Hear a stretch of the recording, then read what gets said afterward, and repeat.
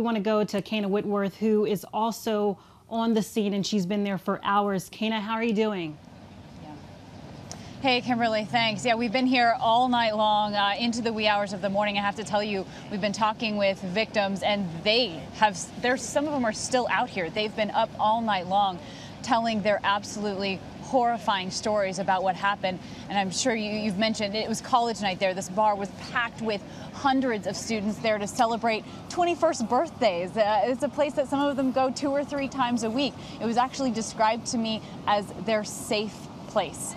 And then I have to tell you, it's an 18 and up club. And so what we're seeing that's been really scary is parents arriving to the scene, absolutely frantic. They're looking for their loved ones, and it's been terrifying. Currently, authorities are working to identify the victims right now. So many of them, though, that made it out because of heroics performed by people that were inside the bar, just patrons there.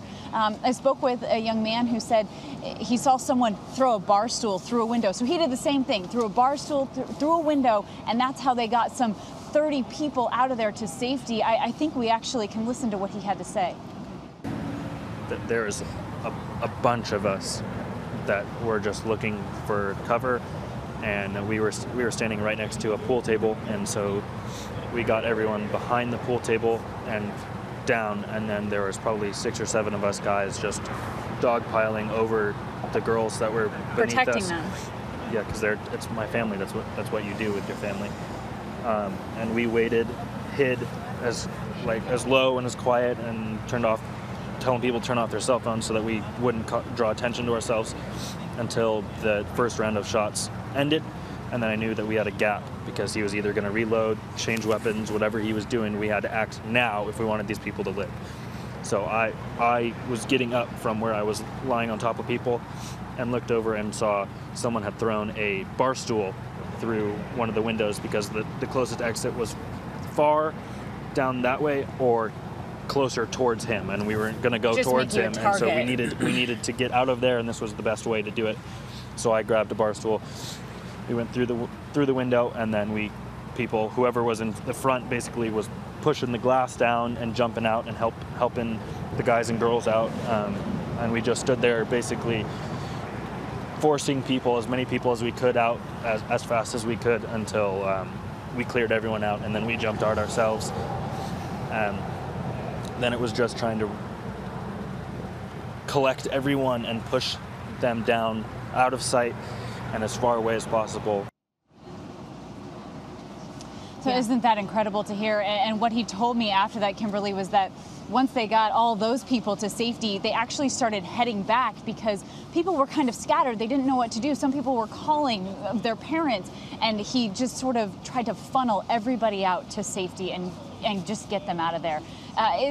It's a really compelling story when you hear these people talk about what happened to them. And then we also heard from a young man and his father, and the father feeling like he almost had regrets because he only did things to keep his son safe. I mean, that's the kind of things that people are thinking about right now. I think we have that sound as well. Kimberly, it's incredibly emotional if we can listen to that. Yes.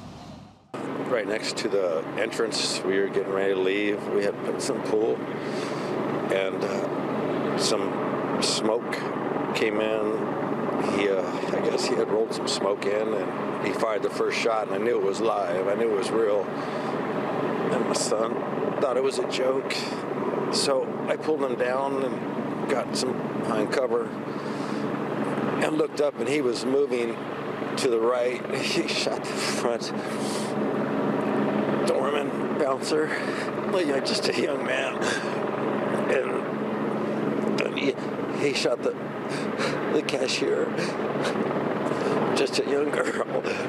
And then he started moving to the right. He wasn't looking at us. And he went into the office where all the cash and stuff is. He didn't say anything at all. He just started shooting. And I should have stayed till he changed his clip. But I was worried about my boy. But I should have stayed. I apologize to anybody who got hurt or passed. I'm sorry. Wow. That's hard to watch. It's so hard to hear, isn't it? Yeah. Yeah, and just you have to imagine, Kimberly, what it's like for these people making these decisions in the heat of the moment, and their life really depends on it. The sheriff actually just got choked up here a few minutes ago because he said they had 6 or 7 off-duty officers actually in that club when the shooting happened, and that parents have come up to him, and he actually started crying when he said this, that parents have come up to him and said, "Your officers shielded my kids. They saved their life." Wow. It's incredible. I spoke with another young woman who said a bartender saved her life. He knew the layout of the place, and so he pulled her up like a ladder into the attic, and that's where they hid until this entire thing was over. So it's been a traumatic evening for everybody involved, and as a lot of people were leaving, it was a pretty incredible moment. There were sheriff's deputies, fire authorities, and then victims, and then just people coming out here to support them. Victims that actually had bandages on their legs, they gathered in a prayer circle. And they said after that, you know, this community is going to come back stronger than ever. Kimberly, this is a community that 2 years ago was voted one of the safest in this country. Yes, which proves it can happen anywhere at any time, and it's becoming so regular now. It's really scary. I know. So, Kana, it's hard to hear, and when you ask people about that, sorry, yeah. Yeah, I was going to say, what's it like for you being there? You know, you've covered these sorts of things before. What's the mood for you being there in the middle of this and seeing these things happen over and over again, week by week? I think, again, is the operative word there. I mean, really, again, we're out here again. We're doing this again. This has happened in our country again.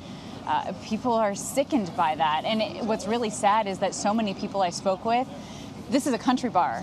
So a lot of them were actually in Las Vegas. They were at that Jason Aldean concert when that massacre happened. So they have experienced something like this now twice in their lifetime.